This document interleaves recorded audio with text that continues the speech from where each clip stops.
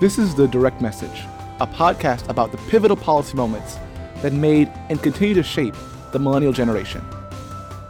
We're your hosts, Christian Hossam and Marcia Sampson. This podcast is produced by New America with support from the City Foundation's Pathways to Progress initiative, which seeks to incubate and advance ideas that are capable of transforming policy systems for the better. Christian and I are 2 of 10 Millennial Public Policy Fellows here at New America.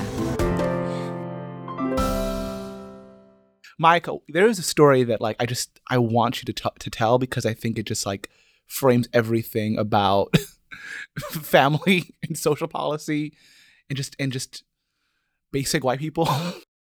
Okay, so 8 years ago, I was in the 8th grade. I was in middle school, and I was with my mother in the checkout line of Walmart, and we're rural New Mexico. And my mom's debit card was really scratched up, and she swiped it several times, but it just wouldn't read. And this white lady behind us were getting really, really impatient. And at some point, I heard her say, Indian freeloaders. Did her welfare run out? And it was at that moment I really understood that just because we were in line and my mother was very obviously working class and brown and a single mother and there's no father to be seen, she made a lot of assumptions about who we were, why we were on social assistance, and there was a stigma attached to my mother being a single mother. And so since then, I've been really interested in social policy and what and why people hate people on welfare so much and why do they hate brown people so much. So that's why I studied public policy and that's why I studied ethnic studies and that's why I'm the Family-Centered Social Policy Millennial Fellow here. Today on our podcast, we are so excited to welcome professor, writer, teacher, podcaster, and just all around brilliant lady, Dr. Marcia Chatelain. Thank you so much for being with us today. I'm having so much fun already, and we just got started. It's a real pleasure. So part of this podcast, kind of the genesis behind it is we just wanted to kind of have an opportunity to kind of do something public facing, but also, and Micah will add to this in just a second, we wanted to think through what are the major things that have shaped this generation, right? And there are ways to do it through each episode, but it's difficult to think through, especially in young adulthood, all the things that are going on behind the scenes in a lower frequency. And so this is what we're talking about today. Yeah, they have those PBS documentaries about the pivotal things that shaped baby boomers or Generation X. And it's sort of hard to do it in the moment because hindsight is always 20/20. But we're trying to do it right now. And I think we're about 2 decades old and old enough to sort of think back as to what areas of policy and what major world events influenced who we are. PBS had them. So did VH1. Oh, yeah. I Love the 90s. Pivotal, I Love the 90s. Best Week Ever. Best Week Ever. I remember that. Was great. I mean, did you watch The Soup on E? Ooh. That was my favorite. That was before Joel McKay became went on to Community. Best, it was just, and he had a little chihuahua, and each clip would that chihuahua would be the preview of the scene, and he would put him in different scenarios each time. Once the chihuahua was a spy, it's coming down, this is the clip, this is the best week ever. I don't know why I told you that. I just haven't watched this in a long time. I kind of miss it. Yeah, I haven't. We a focus group or a support group for people who really were raised on VH1. Can I tell you why I love this conversation? Yes. So much. So I am not a millennial. I technically am a zillennial, the XELENNIAL. So I was born in 1979. And I think that this question that you ask about what policies and what major events really shaped your, young adulthood, it's so interesting because I feel like in many ways, I've probably been shaped by a lot of the policies that shaped you and your families. But I was at the tail end, rather, of this moment that I don't know if we'll ever get back in this country in terms of people's relationship to social structures. I consider myself the last of the affirmative action generation. I was among the last group of people to benefit from minority scholarships on college campuses. I was among the last group of people who were able to that were really geared to diversity without any kind of apologies or without any kind of caveats. And so just hearing you talk about, the policies that have shaped your generation, I think about not just the policies that have shaped my generation, but the loss of policy protections that have also shaped my generation. Yeah. feeling like you've come off the tail end of something, or that you are sort of a light beneficiary of something that happened before, is what I sort of feel about welfare reform. I don't know where and when the two-parent family or the nuclear family left being just a social ideal and turned into an explicit policy goal. Something that really struck me when I was in college was reading the text of the Personal Responsibility and Work Opportunity Reconciliation Act. I mess up the acronym every time. But one of the explicit goals of it was to reduce the number of out-of-wedlock childbirths. And that is just wild to me that would become an explicit policy goal. But I know there's a story behind that. And I was wondering if you had any insight. So, like most social safety net programs in the United States, that the idea of a robust welfare state is generally supported by most Americans until that welfare state can actually be used by people of color. And then that welfare state is completely and totally wrong, it's bad, and then it's manipulated in ways so that people of color cannot fully access it. So if we look at the history in the 20th century of social programs to assist the poor, when we think about families that were considered top priorities, especially in the early 20th century, it was war widows. So public housing, public food support, it was this idea that women, through no fault of their own, had lost their husbands due to war, and they deserved a robust social safety net to help them. As the 1910s and 20s and 30s progressed, you started to see things like public housing, some type of, again, extension of the state on behalf of the family, either to support them through a temporary loss or to really supplement the role that a man was supposed to play in the household. All of these ideas are predicated on a kind of a white nuclear family that has some opportunity for the man to earn more money, and perhaps in working class contexts, the woman earns some money as well. But even from the moment that these programs become an idea, there's a lot of contention about the state doing too much or overstepping its boundaries in the lives of people. After the Great Depression and with the robust welfare state that's provided through the New Deal, you start to see really active roles for the state to help people through financial difficulties. And it's considered the right thing to do and people support it. It does not become a real problem until you start to see the urbanization of African Americans out of the South into northern cities. And the problem with that is that in a critical mass of northern cities, Blacks actually, their right to vote are pretty respected. They're courted by the Democratic Party on the local and national level, and they need to get something in exchange for their votes.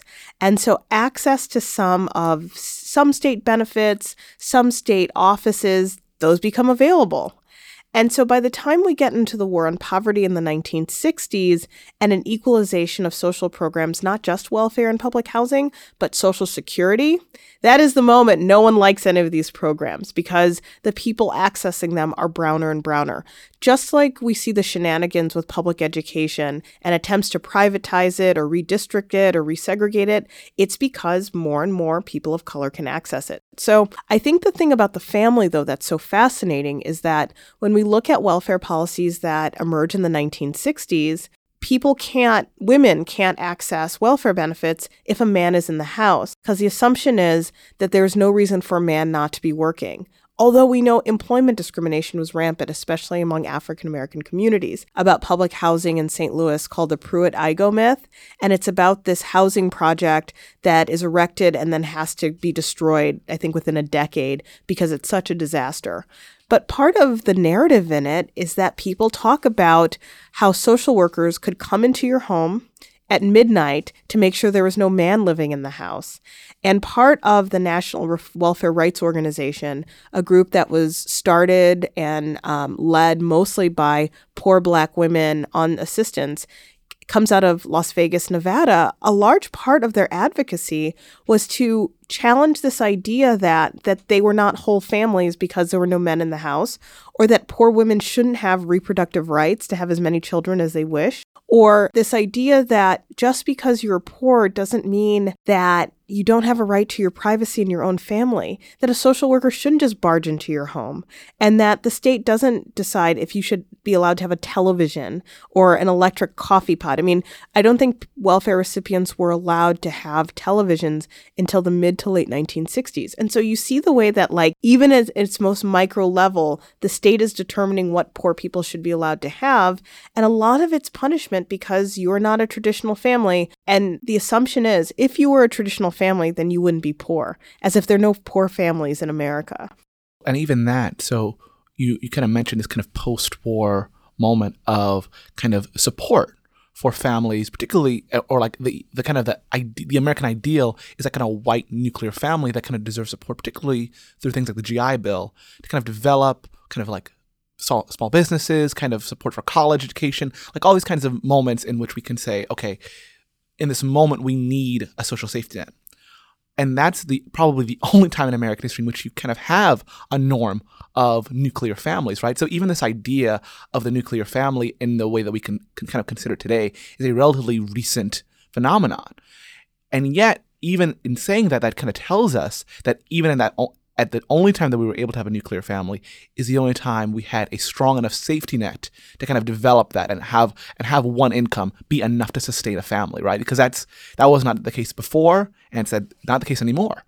Well, also, I mean, it's this idea of a large part of this also about anti-communism. So any way you can destroy a social safety net bill is to say that it's socialist or it's communist. I mean, this is the stuff people did with healthcare in the United States with the Affordable Care Act. You know, people like Sarah Palin saying such ridiculously irresponsible things as, then there's going to be death panels that decides if your grandma lives or dies. I mean, like, what? And so in similar ways, a lot of the critique about communism that comes out of the Cold War is that communists are into free love. They don't believe in monogamy. They don't believe in nuclear families, and the state raises your children. And this was actually really, really convincing to stop a universal provision for childcare in the 1970s, right? So I think that you've got this kind of perfect intersection of anti-communism and kind of, you know, anti-people of color sentiments that are shaping policies and that are magnifying a family that I have to question if it ever really existed. And when we think about these ideas about the nuclear family, the idea is so much more powerful than the reality of what this kind of particular arrangement meant at any point in the culture. I saw a lot of that anti-communist sentiment in the Moynihan report, where Daniel Patrick Moynihan warns that if nothing is done about the quote-unquote decaying family social structure among urban Black folks, that people will be more inclined to join Black nationalist movements or build more ties with communist countries. And so it's seen as a tool of social control to sort of restore the family unit. So if we fast forward to the 90s, when you have a Southern Democrat like Bill Clinton running on welfare reform, isn't that something?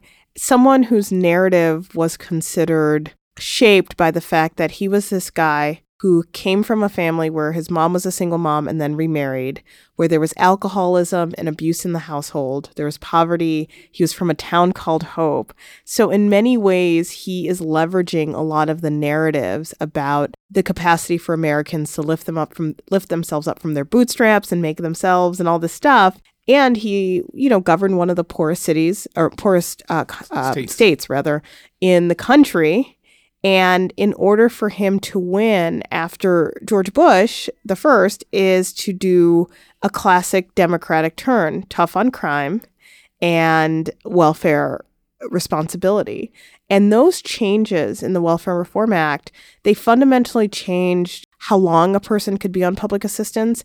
And the workfare requirement also reduced the capacity for especially women to go back to school. It also made no real provisions for childcare. And it creates these problems that I think are inherent in the way that the United States does welfare is if you earn too much, you lose all your benefits. And if you earn nothing, there's a time clock on what benefits that you can receive. And so, in terms of thinking about your generation, growing up poor in the 1990s was about this balancing act of balancing the bureaucracy and the expectations about work at a time where the service sector was also booming with low-wage work across the country. And so it becomes a moment where you can punish the single mother financially, and also kind of in this post-Reagan moment, you can punish the single mother culturally. And so there's a double-edged sword going on here that's like cuts on a number of different levels, right? So it's not just that bureaucratically more difficult to access benefits, but it also becomes a moment of personal responsibility and kind of like there's something basically we can kind of talk about your moral corruptness by even being in this position in the first place, because you should be kind of aspiring to a nuclear family. But as we just said, like even the idea of the nuclear family is more myth than reality, right? Well, the financial sustainability of the nuclear family, I think, is an incredible fiction. The idea that one wage earner or two wage earners can support a family, I think this is the thing that your generation contends with the most. You know, there's every article is about how you ruin everything. You're not buying cars, you're not getting married, you're not buying houses, you're not doing this. You're also not making wages that allow you to invest in your future. And, you know, unless you're generationally wealthy, these things are not accessible to you. But I think previous generations, that the ability to accumulate wealth was fundamental to the ability to establish solid families. And so I don't know if the problem is anyone's kind of moral tendencies. I think the problem is it's very expensive and cost prohibitive to have strong families. Cost money in this country. And so we know what financial stress, what a lack of education, a lack of resources can do to parents and their ability to parent. And so there's this weird kind of thing that happens where we see the vilification of single family homes, but we also don't see the rise in wages. We see the loss of a social safety net. Around the corner from the Clinton years, we'll see really bad sex education infiltrating the schools, and we'll see a lack of abortion access, a lack of access to birth control and family planning resources, and then a nation that can't understand why people can't get their act together. I think this is an interesting thing about marriage as solving problems, because that has a long history in the U.S. as well. And this one gets really complicated because marriage solves a lot of problems when people have lots of money. I mean, so here's the thing, like all of these things are true if people have wealth to draw from in order to meet their basic needs. Yes. And then some. And if emergencies happen, it doesn't ruin anyone's life, then yes, all of these things are true. I was volunteering at a women's shelter that was run by YWCA. And I was talking to someone who was a volunteer once, and she said one of the things that we have to deal with is the fact that when women are released from prison, one of the first things that some of these volunteer groups would do is to like bring them in close proximity to like a mixer or something where they could meet men who were just recently released, and they would try to get them together in pairs, right? Try to kind of like matchmake a little bit to see, you know, if they could kind of figure out a stable home. And many of these women were victims of domestic violence or other types of abuse. If they weren't kind of abused within, you know, facilities in which they were incarcerated, right? And the first thing that they learned was that they had to find a partner. And what this organization was trying to do was to teach them, you know, the kind of skills that they would need to manage their lives outside of prison. And so I think that there's a way in which heterosexuality and marriage become answers that are just problems of capital, social, political, financial, and otherwise. And that is something that has not changed in this country and has been a dominating ideology for like over a century. Well, I mean, it's like the idea that, you know, you just go kind of like doll yourself up a little bit, like find you a man and like all your problems will go away is really deeply rooted within our understanding. And it's so inextricably linked to kind of capitalism, because it actually we do think that, you know, the diamond ring kind of allows you access to a certain type of lifestyle, right? And we know that both the ring and the lifestyle are fictive often because of the wealth that you have prior to it. We were talking about this earlier, Mike and I. It's like people don't want to get married because 0 + 0 = 0. So you can't combine assets you don't have. And I also think, I think in terms of, you know, so what does this mean then for welfare reform? You know, what does this mean for social safety net that just gets smaller and smaller, and the number of people who need resources becomes bigger and bigger? And the cultural kind of like laser focus is on kind of the individual. And it gets even worse because it's saying, well, there's something bereft in the fact that you're marrying less and you're purchasing less assets. It's kind of like like a feint because it sends you over here, where really what's going on is a shrinkage of the social safety net, the kind of the devaluation of kind of like our assets in general, whatever assets you might have, kind of the shrinking of work, kind of like the destruction of industries. There's all this stuff that gets blamed on us being a little too single and maybe a bit too, I don't know, slutty. Marriage is a really great way, or telling people to get married is a really great way to shift the responsibility that a government might owe to its people onto individuals, to each other. Oh, yeah. Well, and also, I mean, I think the thing about it, too, personal responsibility. I mean, gosh, what loaded language. I know that, and for that to designed to make you feel like the worst person in the world. And when we think about, when people get up in arms in terms of, when you hear these very far right people talk about, like it's the Paul Ryan sensibility. If you make your kids own lunch, then your kid will value lunch. But if they get lunch at school, then they lose some of their human dignity. This kind of thinking that a person, when they need the resources of the state or the community, they will feel bad. Or they are less of a person. Or they're less of a person. Well, none of these things have to happen. And I think that, welfare to work, it was also such a growth opportunity for these low-level, subcontractors to employ people at very low wages. And I think that this idea that the personal responsibility moment could be so beneficial to industry, that part of the frame just kind of gets erased. And the idea that poor people have never worked before is also a really kind of fascinating idea. And this is the kind of Reagan-era welfare queen nonsense. And I think a few years ago it was on Slate. That guy did that excellent article finding out who the welfare queen that Reagan was talking about. And it was this white woman who could mask herself. She was really good at makeup. If this were a different period, she would have one of those tutorials on YouTube.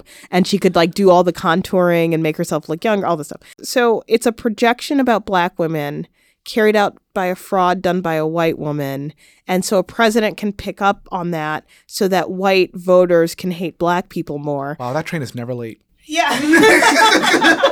The train is never late. And you think to yourself, this would be no big deal if it didn't imperil the health and the welfare of so many people. Oh, yeah. And so we're just getting one of the producers to talk to, yeah. I won't do it. You go ahead and do it. What's going on? I'm going to pull up the article really quickly so I don't misquote it. Well, yeah, so... But I did want... Can I make one more comment, Sure, though? Of course. Yeah, witnessing my mother go to work and work 40 to 60-hour work weeks didn't necessarily teach me the value of hard work, but just taught me that poor people weren't allowed to make mistakes and that nobody was going to look out for us. Wow, retweet that. I mean, that's such a... I went to... I was having dinner with some academics recently, and one of them studies home health care workers. And I said, that's what my mom did. And this is that kind of work. It's the low wage work of a lot of immigrant women, a lot of women of color. And it just teaches you that the world is so deeply unfair. I guess I value hard work because I know how much harder it could be. But I think about the ways that, people like my mom and the people in her orbit took such a great sense of pride that they were not on public assistance. But then on the other hand, I'm kind of if you could get some assistance, some help, maybe your body wouldn't be so degraded at such a young age, and maybe you'd be home more, right? And so there's a way in which among the dynamics of the poor and the working class that the self-hatred and the self-contempt for people who you are one paycheck away from is also really powerful. Oh, yeah. It's deeply rooted and deeply painful. I mean, I think there are definitely psychosocial and physiological damages, right? I'm thinking of Courtney Cogburn's work, psychologist out of Columbia, that talks about the psychological effects, or the physiological effects of implicit racism. So there's a way in which white people and Black people can go into a room and see a racial slur and both kind of have their blood pressure go up.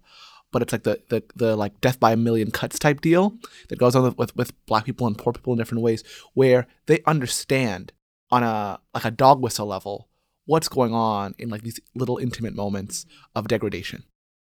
I love the financial advice shows.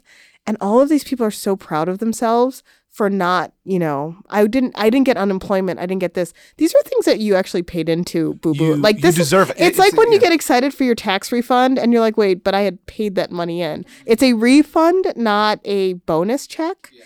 And I think that there's a way where the state is so powerful and making us feel so undeserving that when we get the resources that we've actually invested in as taxpayers, we think we're getting either a gift or something that we don't deserve. But what's really powerful is that now that my mom has to live on Social Security, it's a really precarious life. And I think this is the first time in her life that she's thinking to herself, wow, I really wish there was actually something for me at this stage in my life. But there's a way that the elderly have always been protected from the rhetoric of the undeserving poor until very recently. And now they're coming even for the Social Security in terms of the kind of financial personal responsibility rhetoric. And that's actually really powerful because there was a time where very small children and the elderly could be protected. But again, due to the shifting racial demographics of our country, more and more children are children of color and more of the elderly are elderly people of color. And so those two social positions, I think, are now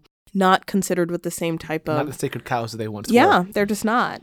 And it's just like, I'm thinking about it because it's like, if there's a situation in which you've got less and less people that we ever see... Well, actually, no. Really what it is that no one is really deserving of government assistance. Right. The people that are least deserving of it or can be the scapegoats for why it should go away are people of color, particularly Black people, and even more particularly Black women.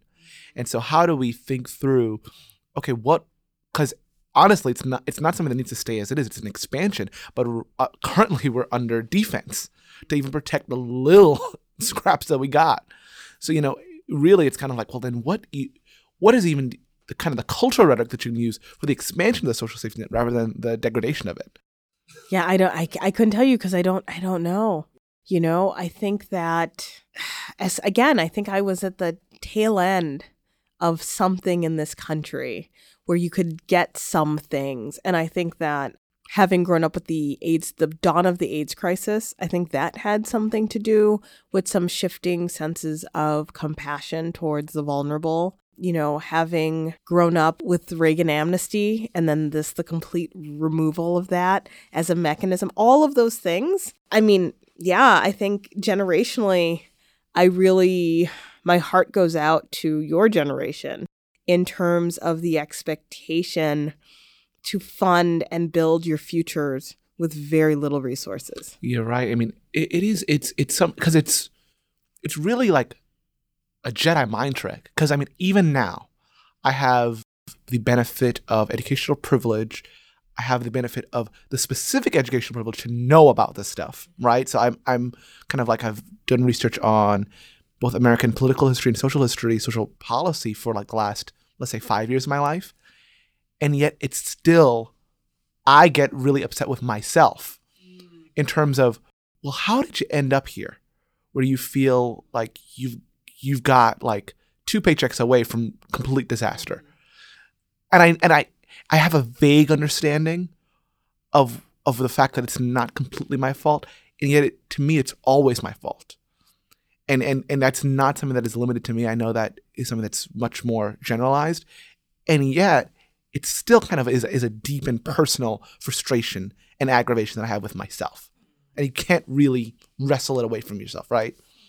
Yeah, speaking of personal decisions, I was thinking about the ways I felt societally coerced into pursuing higher education. I knew that my earnings would likely be higher if I went.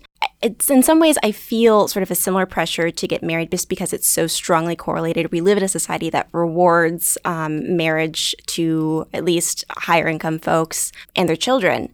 And I feel like if I want to make a good decision for my future children, I will get married and then have children. But it feels more icky than feeling coerced into higher education.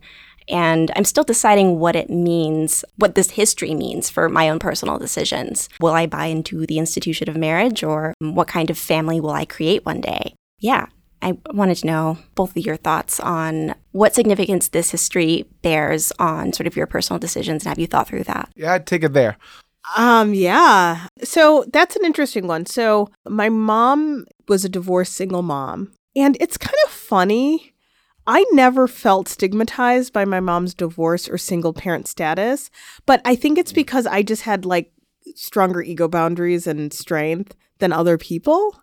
Because I know other people who are like, oh my God, we were the only divorced people. I think it's because we weren't part of we weren't in a class of people where these things mattered.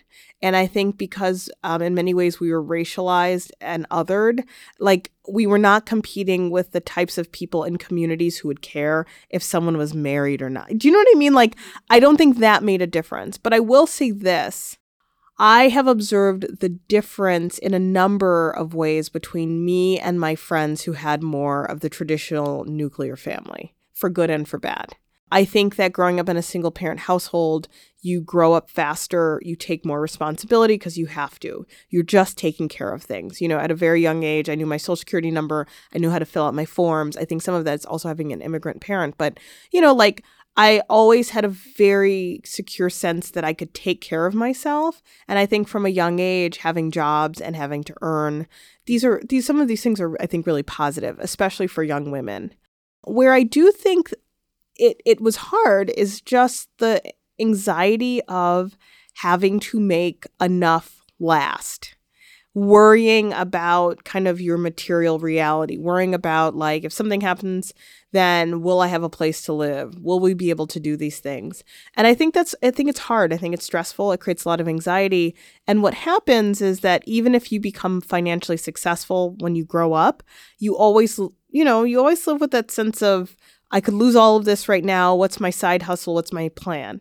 And I think it just kind of changes the way your brain works and the way you relate to society.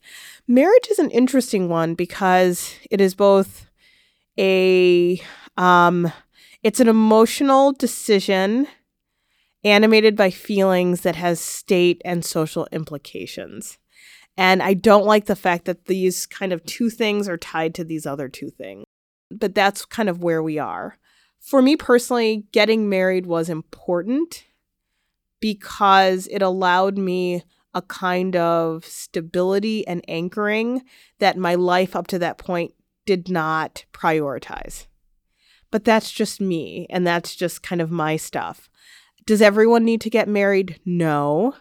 The financial and economic benefits of marriage concern me because I don't think people should have to get married in order to have health insurance. I don't think people should have to get married to get better car insurance rates. Like, I don't like the fact that there are financial incentives tied to marriage.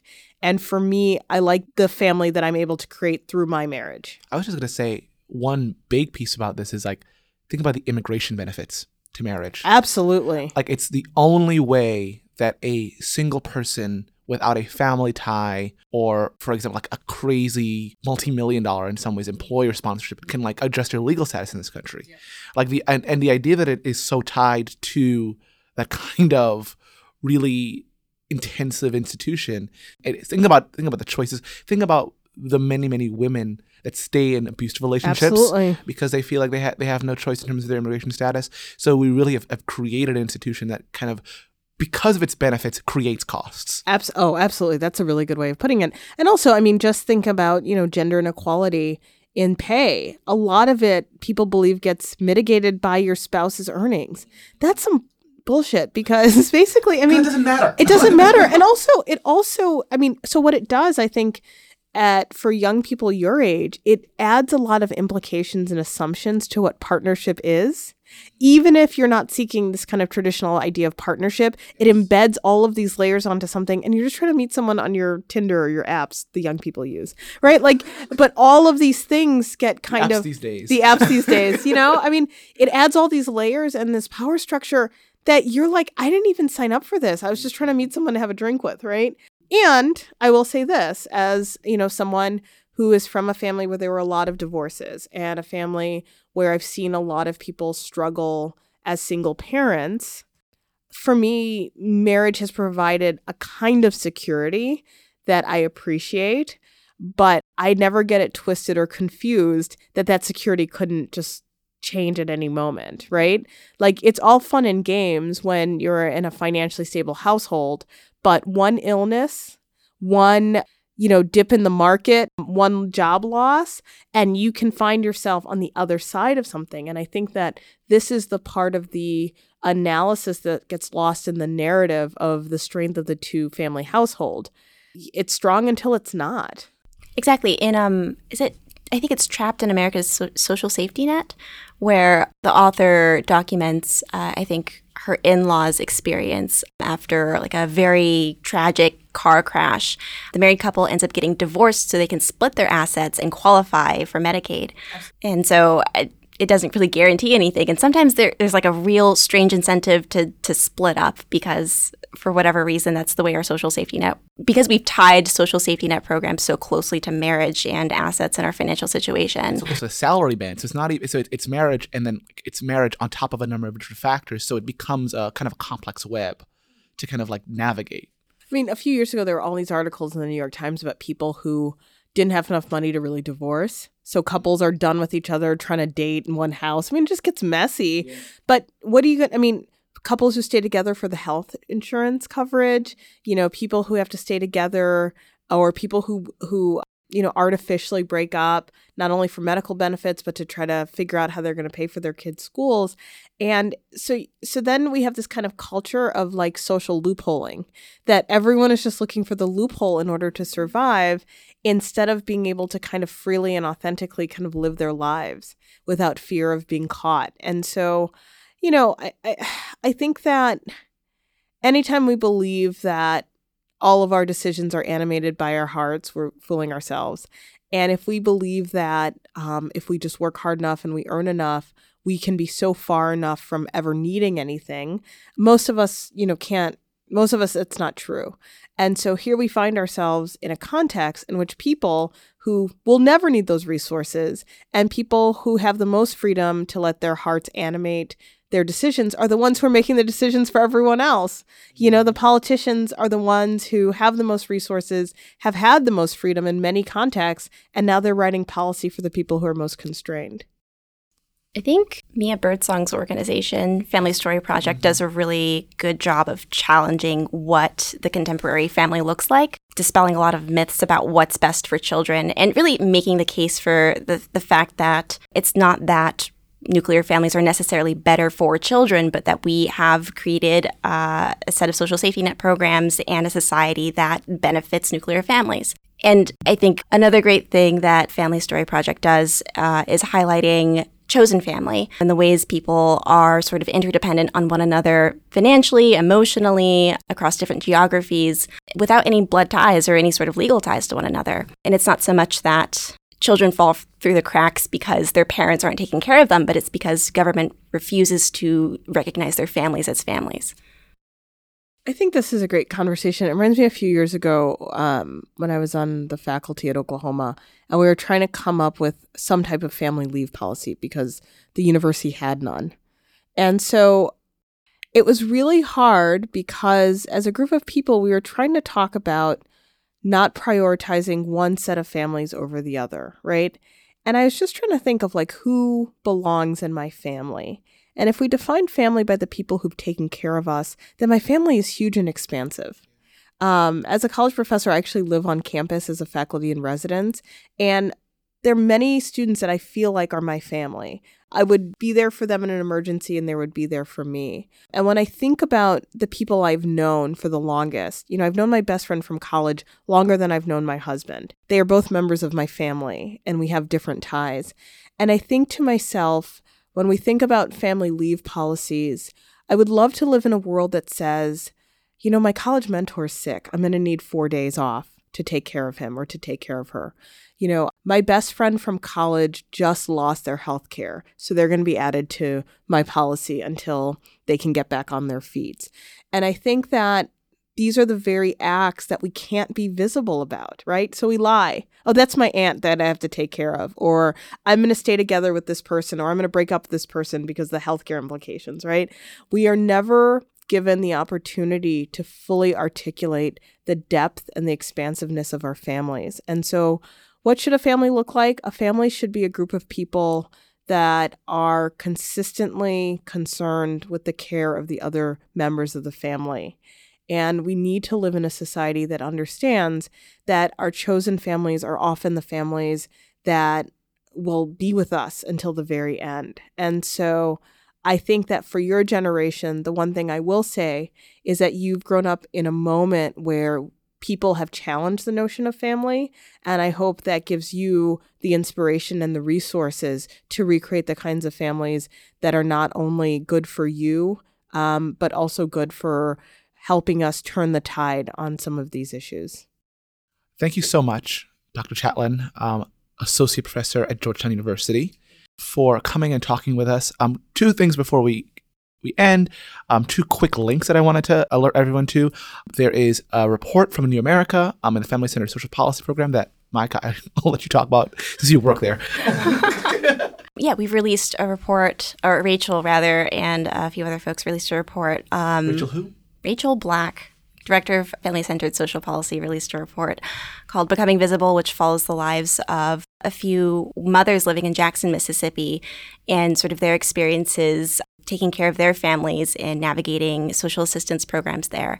It really highlights the ways they really show up for their communities and their families, and I think really provides a really robust portrait of how social programs have really stigmatized single motherhood, stigmatized single Black motherhood specifically, and reaches far back into sort of the history of Black codes in Mississippi and how they've informed social policy. And so I think it's a really important read. Yeah, and more locally, in our direct message blog of the Millennials Public Policy Fellowship Program, one of the really interesting blogs, I think got a lot of traffic, was Rosalind Miller's piece, Good Grief is Christmas, which is all about chosen family and how you kind of like understand and create your family kind of, especially from a number of different perspectives with different kind of familial and non-familial backgrounds. So I think it's great.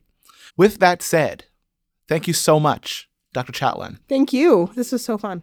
We had a lot of fun. Episode 1 of we'll see how many. We'll see what happens. This has been the Direct Message Podcast, a production of New America with support from the City Foundation. I am your co-host, Christian Hussam. I'm your other co-host, Micah Sampson. And thank you for allowing us to slide into your DMs. Where can people hit you up, Micah? You can slide into my DMs at New America FCSP on Twitter, or you can reach me at samson@newamerica.org. You can email me at hosam@newamerica.org. You can message me, but don't slide into my DMs, at hosam_Christian. You can reach our guest, Dr. Marcia Chatelain, at Dr. M. Chatelain, CHATELAIN, on Twitter. You can find more information about the podcast and our program more generally at Direct Message NA on Twitter. Thanks for listening to Direct Message. We'd like to direct you to some great policy resources. Please read some of the great work that's coming out of New America about the topics that we talked about today. On our own Direct Message blog, we have a great article about chosen families by Rosalind Miller, who does really great work in kind of unpacking what it means to kind of be in a family. Rachel Black and Alita Sprague in Family Centered Social Policy here at New America have done a lot of great work around the myth of the welfare queen. Back in September of 2016, they put out this really great article in The Atlantic called The Welfare Queen is a Lie that runs through the very anti-Black history origins of the stereotype of the welfare queen. And in Becoming Visible, a paper that FCSP put out, I think last November, goes all the way back to Mississippi's Black codes and how they're very closely tied to work requirements in social safety net programs. So I would recommend that everyone give those two things a read. And you can find the links to those articles in the description.